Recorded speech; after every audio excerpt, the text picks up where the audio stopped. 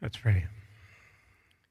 Lord, thank you for this season of Advent. Thank you for the promise of your coming.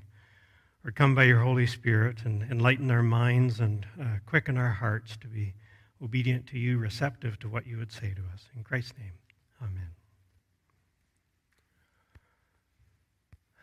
Well, it's the first Sunday of Advent, the very beginning of a new year in the church calendar with the 4 Sundays leading up to Christmas. 2020 has been a year like no other I can remember, and I suspect many of you will be glad to see it go. So much change and upheaval, cancellations, and chaos due to COVID. It's hard on the nerves. One hardly knows what to expect next. The isolation and abnormality assail one's mental health. It's a bit like the time that Kevin, a very inventive guy, decided he wanted to see just how fast a bicycle could go before it went out of control. Kevin was always trying out new things. He pedaled as fast as he could and got the bike up to 50 kilometers an hour. He was sure it could go twice as fast. So he asked his friend Eric, who owned an old Mustang, if he could tie his bike to the bumper of his car to test his theory. His friend agreed. So Kevin tied his bike to the back of the car and instructed Eric, "I'll ring my bell once if I want you to go faster, twice if I want you to maintain speed, and repeatedly if I want you to slow down." With that, off they went. Well, things were going pretty well with Eric slowly increasing his speed until he was doing well over 100 kilometers an hour. Kevin and his bike were handling the speed just fine. Suddenly, a black Corvette pulled up beside them, revving its engine. Eric forgot all about Kevin tied to the back of the Mustang and started racing the Corvette. Down the road sat Constable Todd in his OPP cruiser.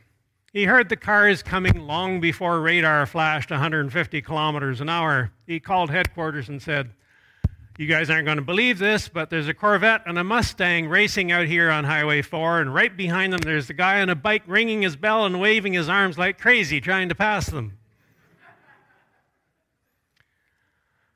Well, sometimes this year seems like we're that guy on the bike, waving our arms and wanting it to just stop.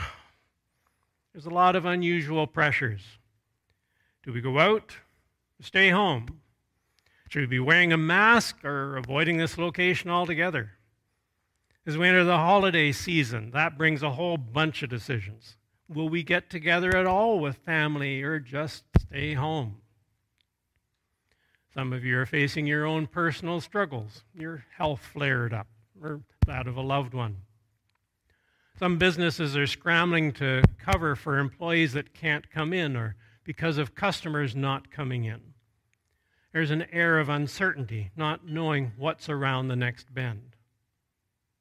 Maybe there's changes in your position or a boss that seems to have unrealistic expectations.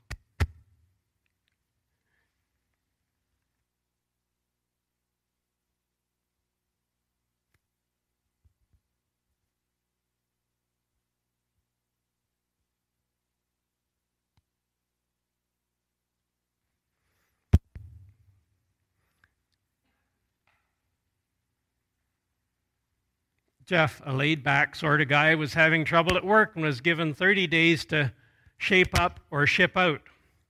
When he was asked by a friend how he was dealing with that kind of pressure, Jeff said philosophically, "Hey, I used to come to work not knowing if I still had a job. Now I know I'll have one for at least 30 more days." Our scripture text predicts a time of unprecedented change and upheaval at some time in the future. Yet it also reveals some things we can know about it that can give us hope when we're tempted to be anxious or discouraged. Mark 13:24-25 says, "But in those days following that distress, the sun will be darkened, and the moon will not give its light. The stars will fall from the sky, and the heavenly bodies will be shaken." Granted, Jesus is using apocalyptic language like what the Old Testament prophets used, which may be symbolic or literal. Joel 2:10, for example, describes an invasion of an army of locusts in similar terms, in which case the darkening of the sun would have been due to a skyful of locusts. Some commentators have noted a nuclear eruption could cause thick clouds, which would also cover the sun and plunge us into nuclear winter. Ezekiel 32:7 is another passage predicting judgment against Pharaoh that warns of cosmic upheaval. When I snuff you out, I will cover the heavens and darken their stars. I will cover the sun with a cloud, and the moon will not give its light. Back to verse 25 in Mark 13 there. Stars falling from the sky. Could that refer to nuclear warheads dropping from ICBMs? How else would people back in Bible times describe it? What would it look like to them? But the phrase, the heavenly bodies will be shaken, makes us stop and think. This is more than just kind of human-made stuff going on here. What we call laws, scientifically speaking, are merely ongoing phenomena that we really don't have an explanation for why they are the way they are, other than God made it that way. The law of gravity, the law of some atomic forces that keeps electrons whirling around a minuscule nucleus of protons and neutrons, how orbitals behave when excited, hydrogen bonding that gives water such special properties, Kepler's laws of planetary motion, and so on. What's to keep everything from simply flying apart if God suddenly gave the order to unzip?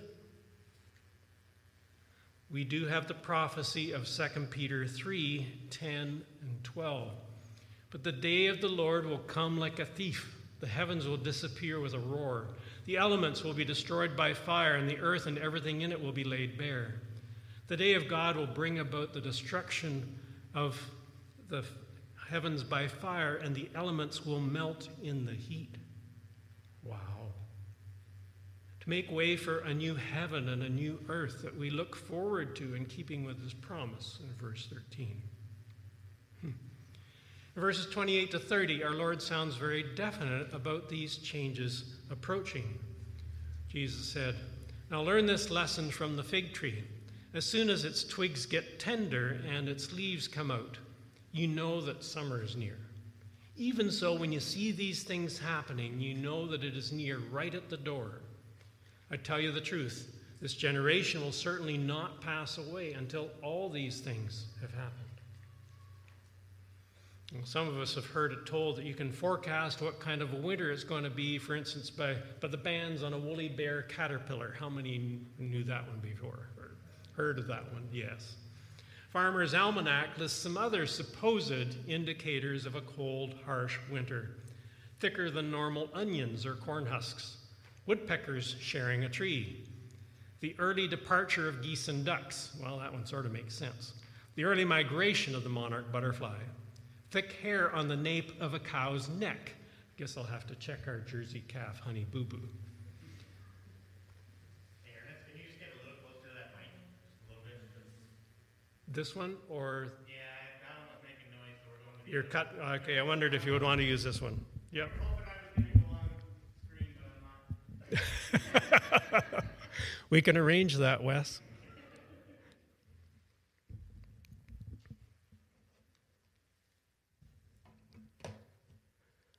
Our pardon for the microphone difficulties. I tried rearranging the lapel mic here to see if that would help, but apparently not. Anyway, some other signs here. Pigs gathering sticks. Mice chewing furiously to get into your home. Well, maybe we've had some of that. Unusual abundance of acorns, and so on. Jesus is saying we rely on some of these natural signs, like tree buds about to burst into summer leaf. But we need to pay attention even more to signs relating to his coming kingdom. Next section, coming. The author steps on stage. There's a saying, when the playwright walks onto the stage, you know the play is done. Christ himself describes his appearing centuries later in verse 26. He says, "At that time, men will see the Son of Man coming in clouds with great power and glory."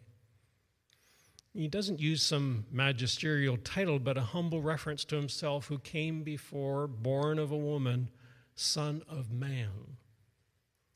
He is coming. That's the meaning behind Advent. He came once at Christmas, born at Bethlehem, laid in a manger in a rough stable, fleeing hastily like any refugee to Egypt to escape slaughter by jealous Herod. He is coming again, this time in great power and glory, in contrast to his first coming so humbly and obscurely. Coming in clouds, as the angels told the disciples when he was lifted up before their very eyes and hidden by a cloud at his ascension in Acts 1:11. The angel said, "Men of Galilee, why do you stand here looking into the sky? This same Jesus who has been taken from you into heaven will come back in the same way you have seen him go into heaven." What else do we know about Jesus' return, his parousia or second coming? What are some of the key Bible passages that tell us the basics? Well, way back in the Old Testament, Daniel 12 says, there will be a time of distress such as has not happened from the beginning of nations until then. But at that time your people, everyone whose name is found in the book, will be delivered. Multitudes who sleep in the dust of the earth will awake, some to everlasting life, others to shame and everlasting contempt. Those who are wise will shine like the brightness of the heavens, and those who lead many to righteousness like the stars forever and ever. There are a couple of passages in Paul's letters to the church at Thessalonica. 1 Thessalonians 4:16, "For the Lord himself will come down from heaven with a loud command, with the voice of the archangel and with the trumpet call of God, and the dead in Christ will rise first. After that, we who are still alive and are left will be caught up together with them in the clouds to meet the Lord in the air, and so we will be with the Lord forever." Also, 2 Thessalonians 1:7-10. "When the Lord Jesus is revealed from heaven in blazing fire with his powerful angels, he will punish those who do not know God and do not obey the gospel of our Lord Jesus. They will be punished with everlasting destruction and shut out from the presence of the Lord and from the majesty of his power on the day he comes to be glorified in his holy people and to be marveled at among all those who have believed."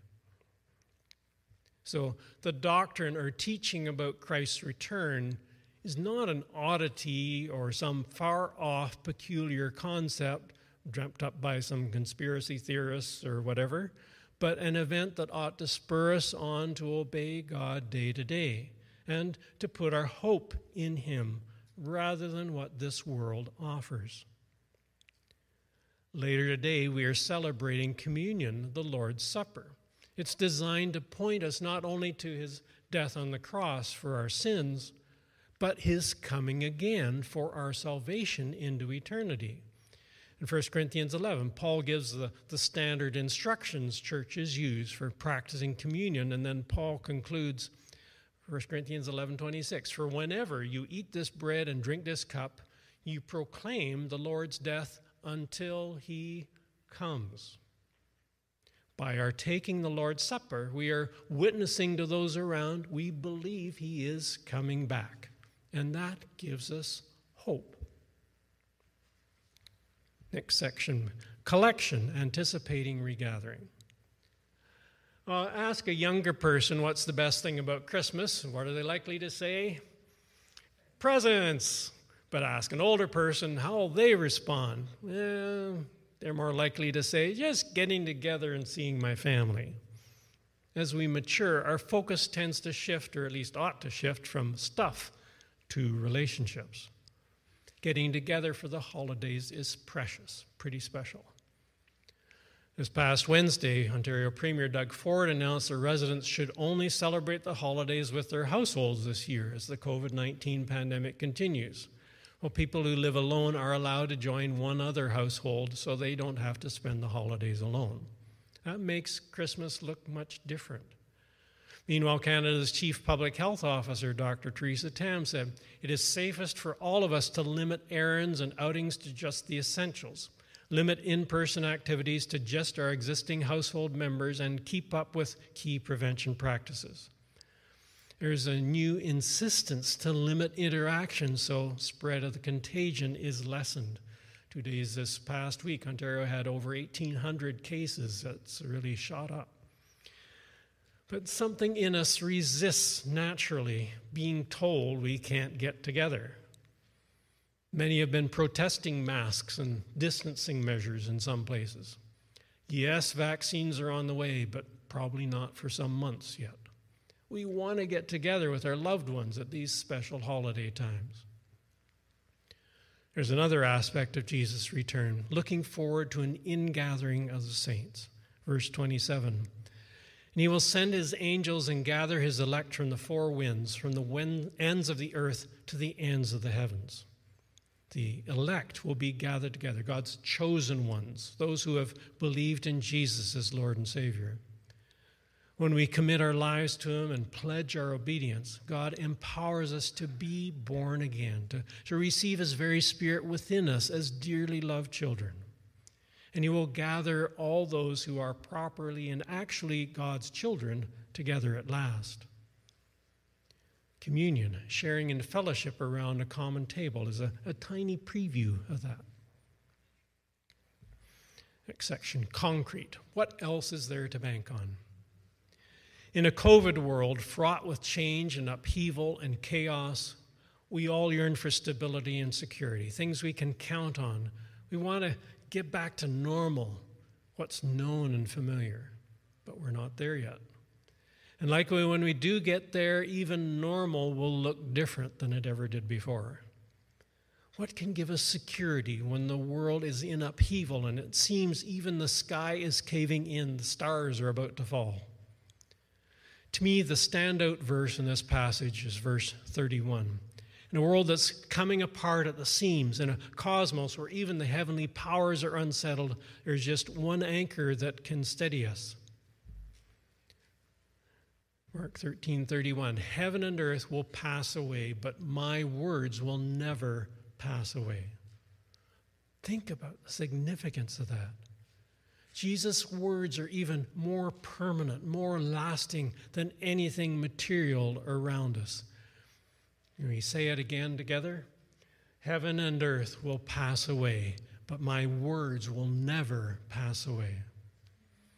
Of course, this isn't the only time Jesus ever made this point. Matthew 5:18, back in the Sermon on the Mount, "I tell you the truth, until heaven and earth disappear, not even the smallest letter, not the least stroke of a pen will by any means disappear from the law until everything is accomplished." Luke 16:17 expresses a similar thought. One of my favorite verses on that subject is John 10:35. Jesus is in heated debate with the Jews. They have picked up stones and they're about ready to stone him and kill him. Yet Christ hangs his argument, if not his fate, on this very point, the authority of God's word. If he called them gods to whom the word of God came and the scripture cannot be broken, he banked on God's word in scripture when they got their stones there ready to throw at him. Is it any wonder that Moses urged the Israelites to impress God's commands on their children, to talk about them at home and when traveling, to write them on their door frames and gates? Deuteronomy 6. Our families, the next generation, needs the assurance God's word provides, especially in such unsettled times as we are experiencing right now. Psalm 1 compares the person who meditates on God's law day and night to a tree planted by streams of water that regularly yields fruit in season, whose leaf doesn't wither when the scorching winds blow, because it has a deep inner source of replenishment. Something permanent and powerful to hang on to give us hope when all around seems crazy and overwhelming. Well, the Bible doesn't give us a clear timeline for exactly when Jesus is coming back. Many of the signs of distress that he talks about in the previous verses, such as persecution, have happened before and they keep on recurring. They are Christian brothers and sisters around the globe are already experiencing persecution. But there's an intriguing passage in 2 Thessalonians 3, 7-10 that talks about a man of lawlessness that's been prevented in the past from being exposed, but will emerge just before the Lord returns. 2 Thessalonians 2, 7-10a. For the secret power of lawlessness is already at work, but the one who now holds it back will continue to do so till he is taken out of the way. And then the lawless one will be revealed, whom the Lord Jesus will overthrow with the breath of his mouth and destroy by the splendor of his coming. The coming of the lawless one will be in accordance with the work of Satan, displayed in all kinds of counterfeit miracles, signs, and wonders, and in every sort of evil that deceives those who are perishing. They perish because they refuse to love the truth and so be saved. This year has seen an abundance of protests, some peaceful and legitimate, others uncontrolled and destructive. Movements to defund the police, conspiracy theories, some followed not just by wild-eyed crazy people, but actually friends and people we know. Opposition to authority, whether over masking or distancing or lockdown measures. There seems to be a tangible increase in the degree of lawlessness, an inclination by the majority to do your own thing and not take any positions of judgment regarding what have traditionally been sort of settled matters of morality. In such times, rage becomes the measure of what's right. Emotional volume trumps established ways. The apostle says in this context of lawlessness and every sort of evil, they perish because they refuse to love the truth and so be saved. Do we love the truth? Are we anchored in the Lord's word? Only it can help us stand steady as a well-rooted tree and bear fruit. How else are we going to know which end is up?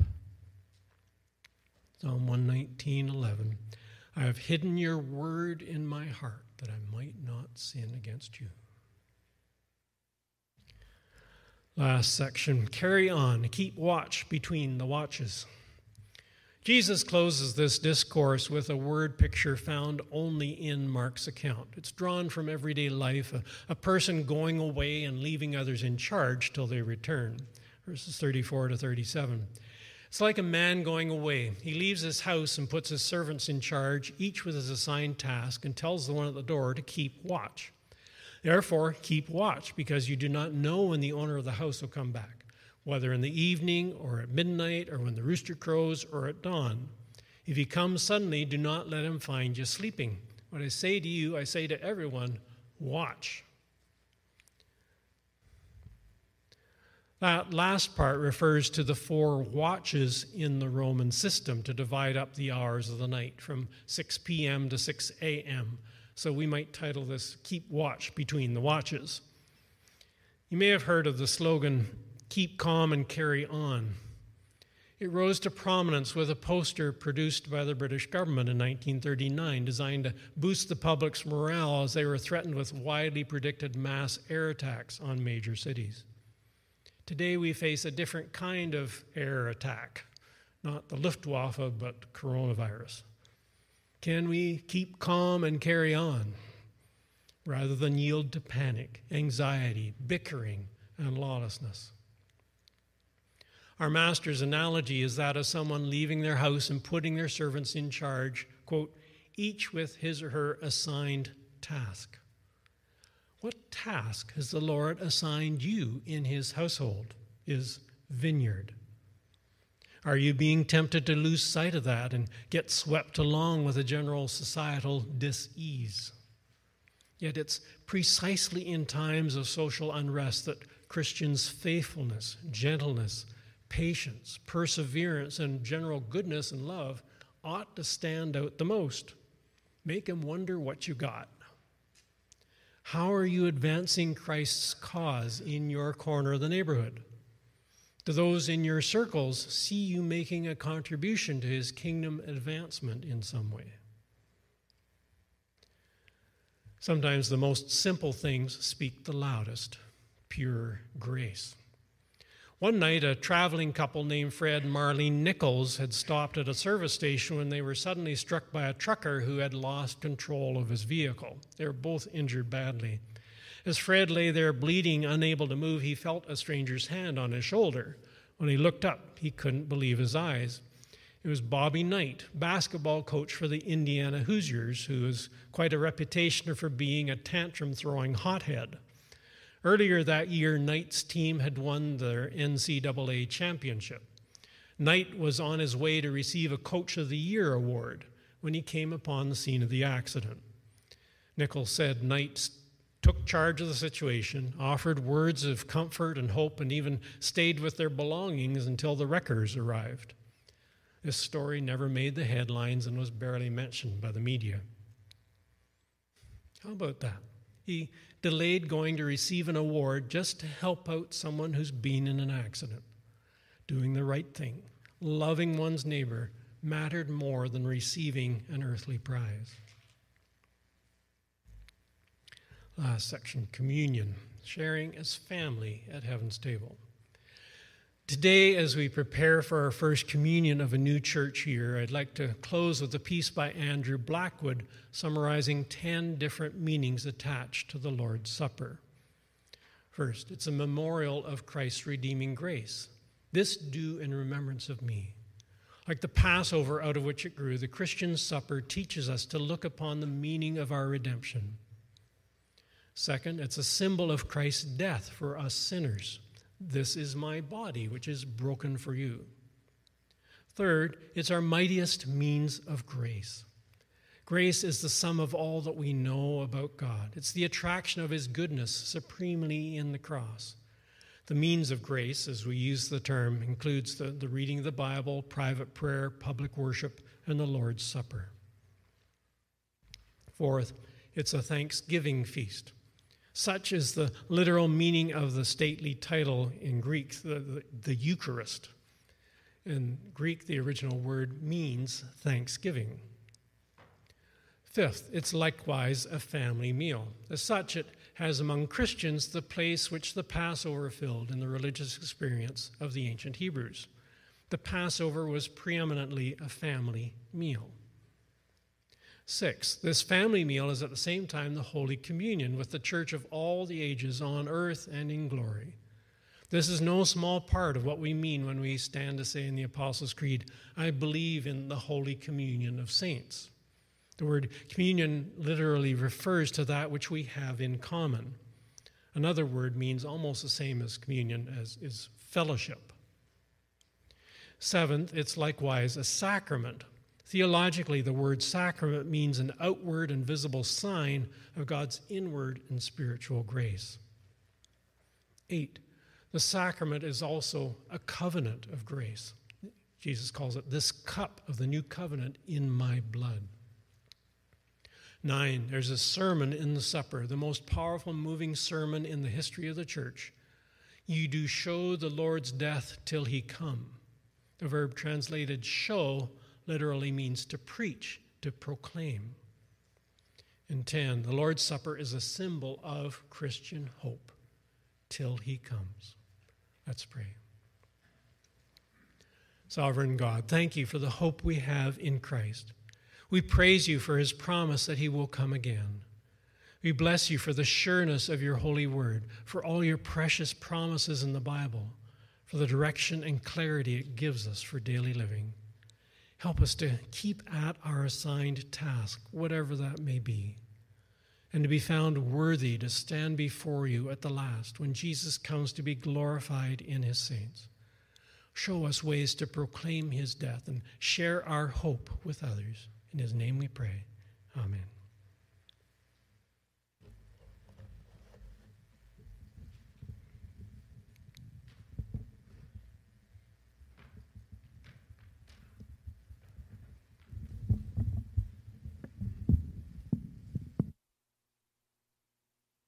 Moment and prepare your communion elements, as you may have.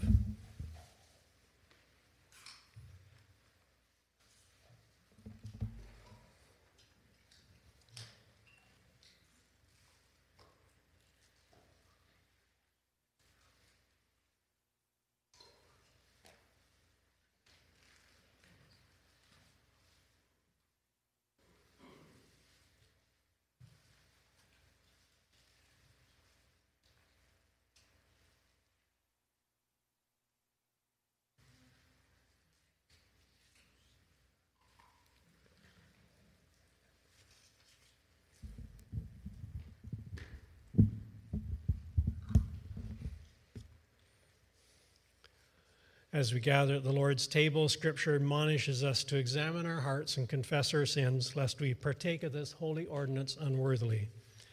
I'll begin, followed by a few moments of silent prayer, and then the Lord's Prayer. Let us pray. Almighty God, unto whom all hearts are open, all desires known, and from whom no secrets are hid, cleanse the thoughts of our hearts by the inspiration of your Holy Spirit, that we may perfectly love you and worthily magnify your holy name through Jesus Christ our Lord. We confess in silence.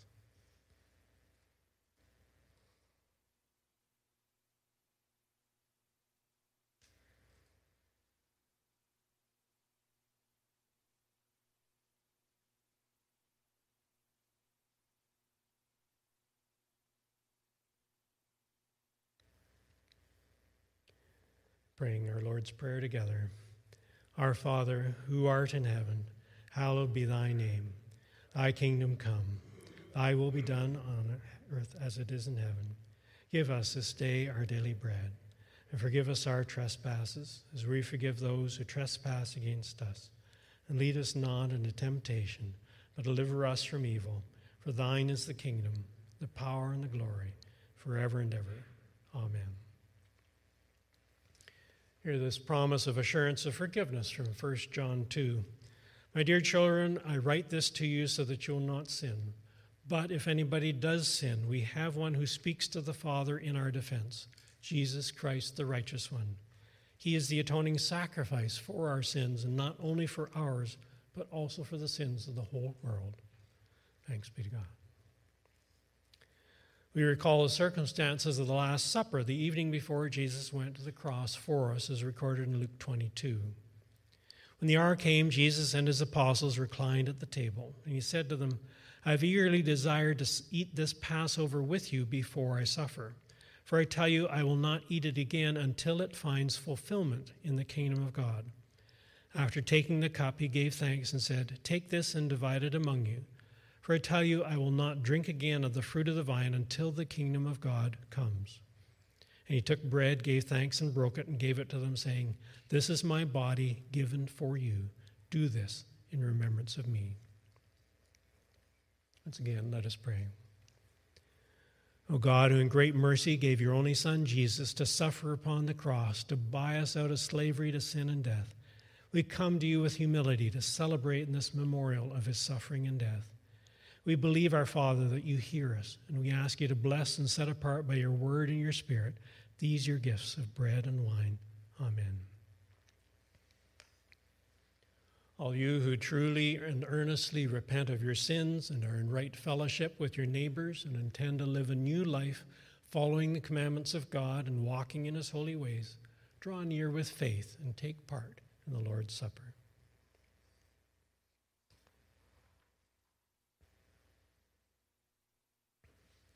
The Lord Jesus Christ, who gave his body for you, preserve your soul unto everlasting life. Take and eat this bread in remembrance that Christ died for you. Feed on him in your heart by faith with thanksgiving.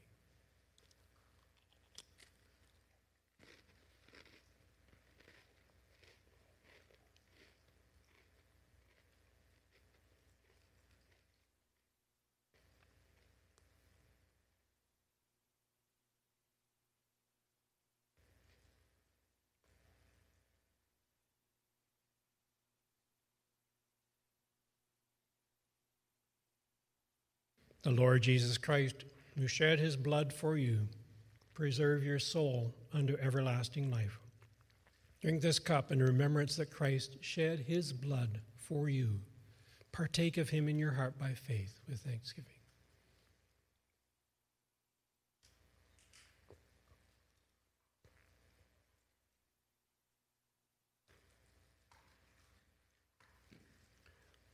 Let's pray. We praise you, O God of our fathers, for the gift of your Son, our mediator, in whose sacrifice you have revealed your redeeming love. How shall we respond to you for all your benefits to us? We will take the cup of salvation and call upon the name of the Lord. We will pay our vows now in the presence of all his people. Let your people praise you, O God. Let all the people praise you for your mercy and your truth. We praise you, O Lamb of God, who takes away the sins of the world, for the atonement which you have made. We praise you, O Holy Spirit, for the holy power you impart to us. Glory to you, precious God, now and forever, world without end. Amen.